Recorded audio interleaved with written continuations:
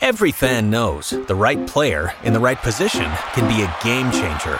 Put LifeLock between your identity and identity thieves to monitor and alert you to threats you could miss. Plus, with a U.S.-based restoration specialist on your team, you won't have to face drained accounts, fraudulent loans, or other losses from identity theft alone. All backed by the LifeLock $1 Million Protection Package. Change the game on identity theft. Save up to 25% your first year at LifeLock.com/aware. From Pennsylvania Avenue to Main Street, Scott ANEZ tackles the hot topics like only he can. It's time for ANEZ SEZ.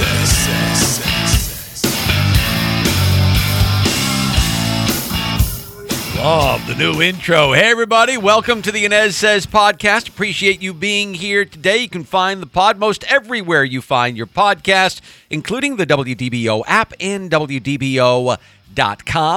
Also, you can find me on the air, on the radio, every single weekday on WDBO 107.3 FM and AM 580 in Orlando, with Orlando's news at noon, 12 noon every day. Outside of Orlando, you can check me out there in the WDBO app. Okay, so here we go. Another controversy sparked by our national anthem. Earlier this week, the NBA's Dallas Mavericks got some heavy blowback for not playing the anthem at their initial home games without fans there in Dallas. I guess nobody noticed, not even the media members in attendance at their games, until just this week. Now, Mark Cuban, who is the owner of the Dallas Mavericks. By the way, I like Mark Cuban. I like Cuban. When he came into the NBA as an owner, he kind of ruffled some feathers with some out-of-the-box thinking. He's kind of grown on me over the years, though. Personally, I like the guy. He's a bit eccentric, but he's got a bundle of energy. I think he's very, very bright, but he made a stupid decision. He made a stupid decision in not playing the national anthem, especially deep in the heart of the Republic of Texas, where they don't really take a liking to that sort of thing. Stupid decision by Cuban. Now, Mark Cuban did talk about the reasoning as to why he decided not to play the anthem. He said he did it because, quote, many feel the anthem doesn't represent them, and they want to continue the discussion of how to represent people from all communities when honoring the U.S. at his games. Now, Cuban, after being slapped on the wrist by the NBA, then stated that the hope is that those who feel passionate about the anthem being played will be as passionate in listening to those who do not feel it represents them. So that was, in essence, Mark Cuban telling those who anthem shamed him, bleep you. That's, in essence, what it was. Now, you guys know I love my NBA. I've worked in the NBA for over 30 years. Love my Orlando Magic. But I got to tell you, I am more than a little suspicious about the story in terms of the league not knowing what the Dallas Mavericks were up to. The Mavericks did not play the anthem for the first 11 to 12 home games, and you're telling me that the league did not know about it? I mean, I get it. Fans weren't allowed in the arena at times, but you're telling me that the NBA did not know that the Dallas Mavericks were not playing the national anthem?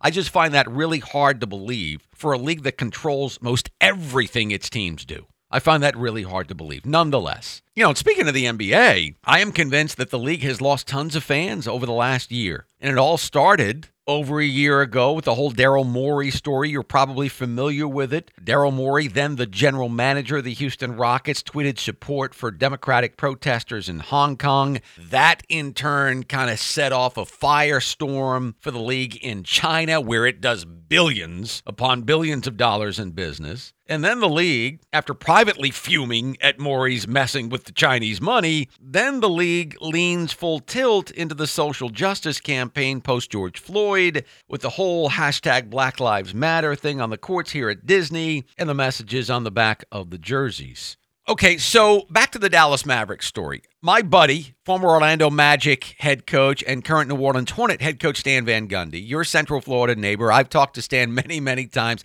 Have developed a really good relationship with Stan. I like Stan Van Gundy a lot, okay? Full disclosure. I do. I like him a lot. We don't agree on anything politically, like nothing. And yet I love the guy. I really do. I've gotten to know Stan over the last few years, and despite the differences, I do respect him. I respect the hell out of the guy because he stands up for what he believes, and honestly, he makes me think. And I actually appreciate that. I like people who make me think. But anyway, Stan did what he does earlier this week. Stan tweeted this gem, quote, "If you think the anthem needs to be played before sporting events, Then play it before every movie, concert, church service, and the start of every workday at every business. What good reason is there to play the anthem before a game, he tweets. This should happen everywhere. Like I said, love Stan, makes me think, keeps me honest. He got me to thinking, okay, why? Why do I enjoy the fact that we do play the national anthem before our games in this country? So I looked it up. Playing the national anthem before our sporting events, it goes back over a century. It goes way, way back to the 1918 World Series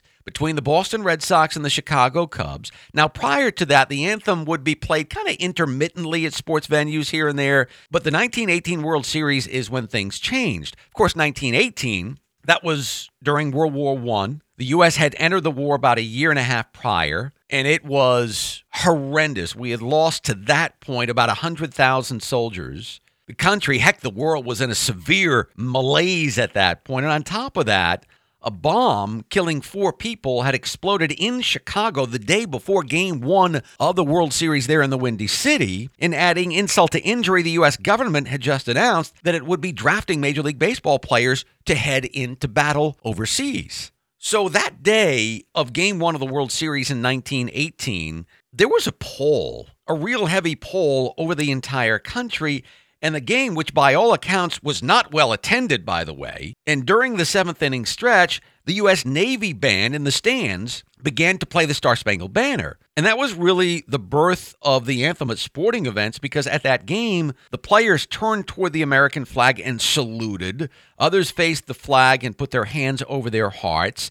At the song's conclusion, the previously quiet fans just erupted in a thunderous applause. Matter of fact, the New York Times reported on that day that, quote, it marked the highest point of the day's enthusiasm. The song would be played in each of the series' remaining games, and it is a custom, a tradition that continues to this day. Of course, back in 1918, it wasn't our official national anthem. It was still the Star-Spangled Banner. It became the national anthem back in 1931. So that, in a nutshell, is how this tradition, this custom, if you will, of the national anthem being played before American sporting events got started. Tell me this. How is this such a bad tradition? I mean, really, how is this such a bad tradition? And I know this is a country today where up is down and down is up. It's opposite day in America. How many times have I said that here on the podcast? This is a country today where we have people tearing down statues and monuments all over the nation right now. And to illustrate how insane it's gotten, we've seen statues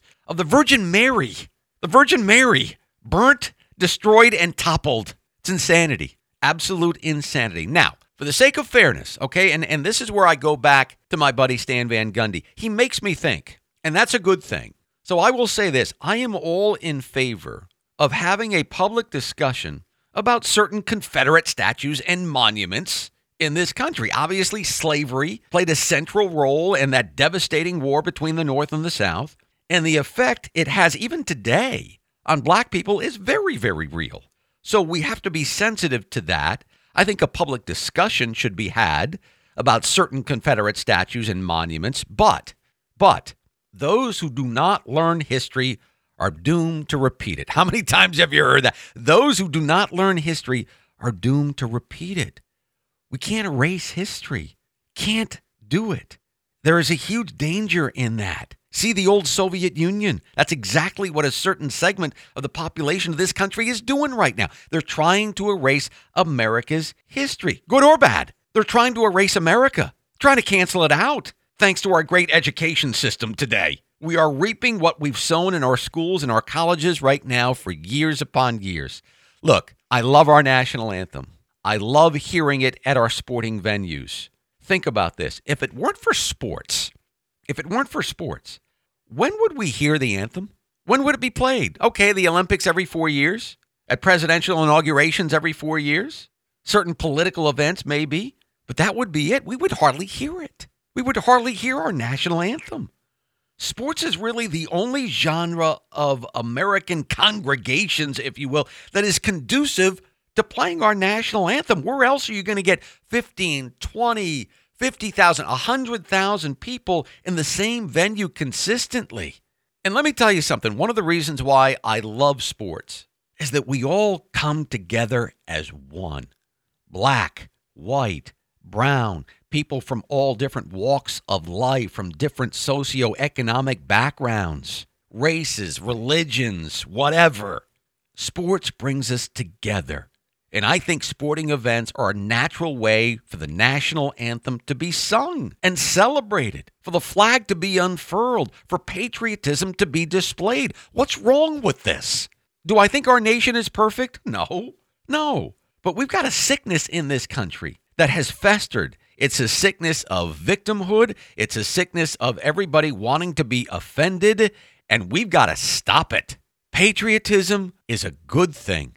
The anthem, the flag, they're good things. They stand for ideals of this great nation. Have we always met those ideals? No, but we're striving for them. That's what counts. So to me, the national anthem belongs at American sporting events. It's a natural. Thanks for joining me on the ANEZ SEZ pod. Again, you can find me on the radio on WDBO 107.3 FM and AM 580 every weekday at 12 noon for Orlando's News at Noon. We'll see you next time. Every fan knows the right player in the right position can be a game changer. Put LifeLock between your identity and identity thieves to monitor and alert you to threats you could miss. Plus, with a U.S.-based restoration specialist on your team, you won't have to face drained accounts, fraudulent loans, or other losses from identity theft alone. All backed by the LifeLock $1 Million Protection Package. Change the game on identity theft. Save up to 25% your first year at LifeLock.com/aware.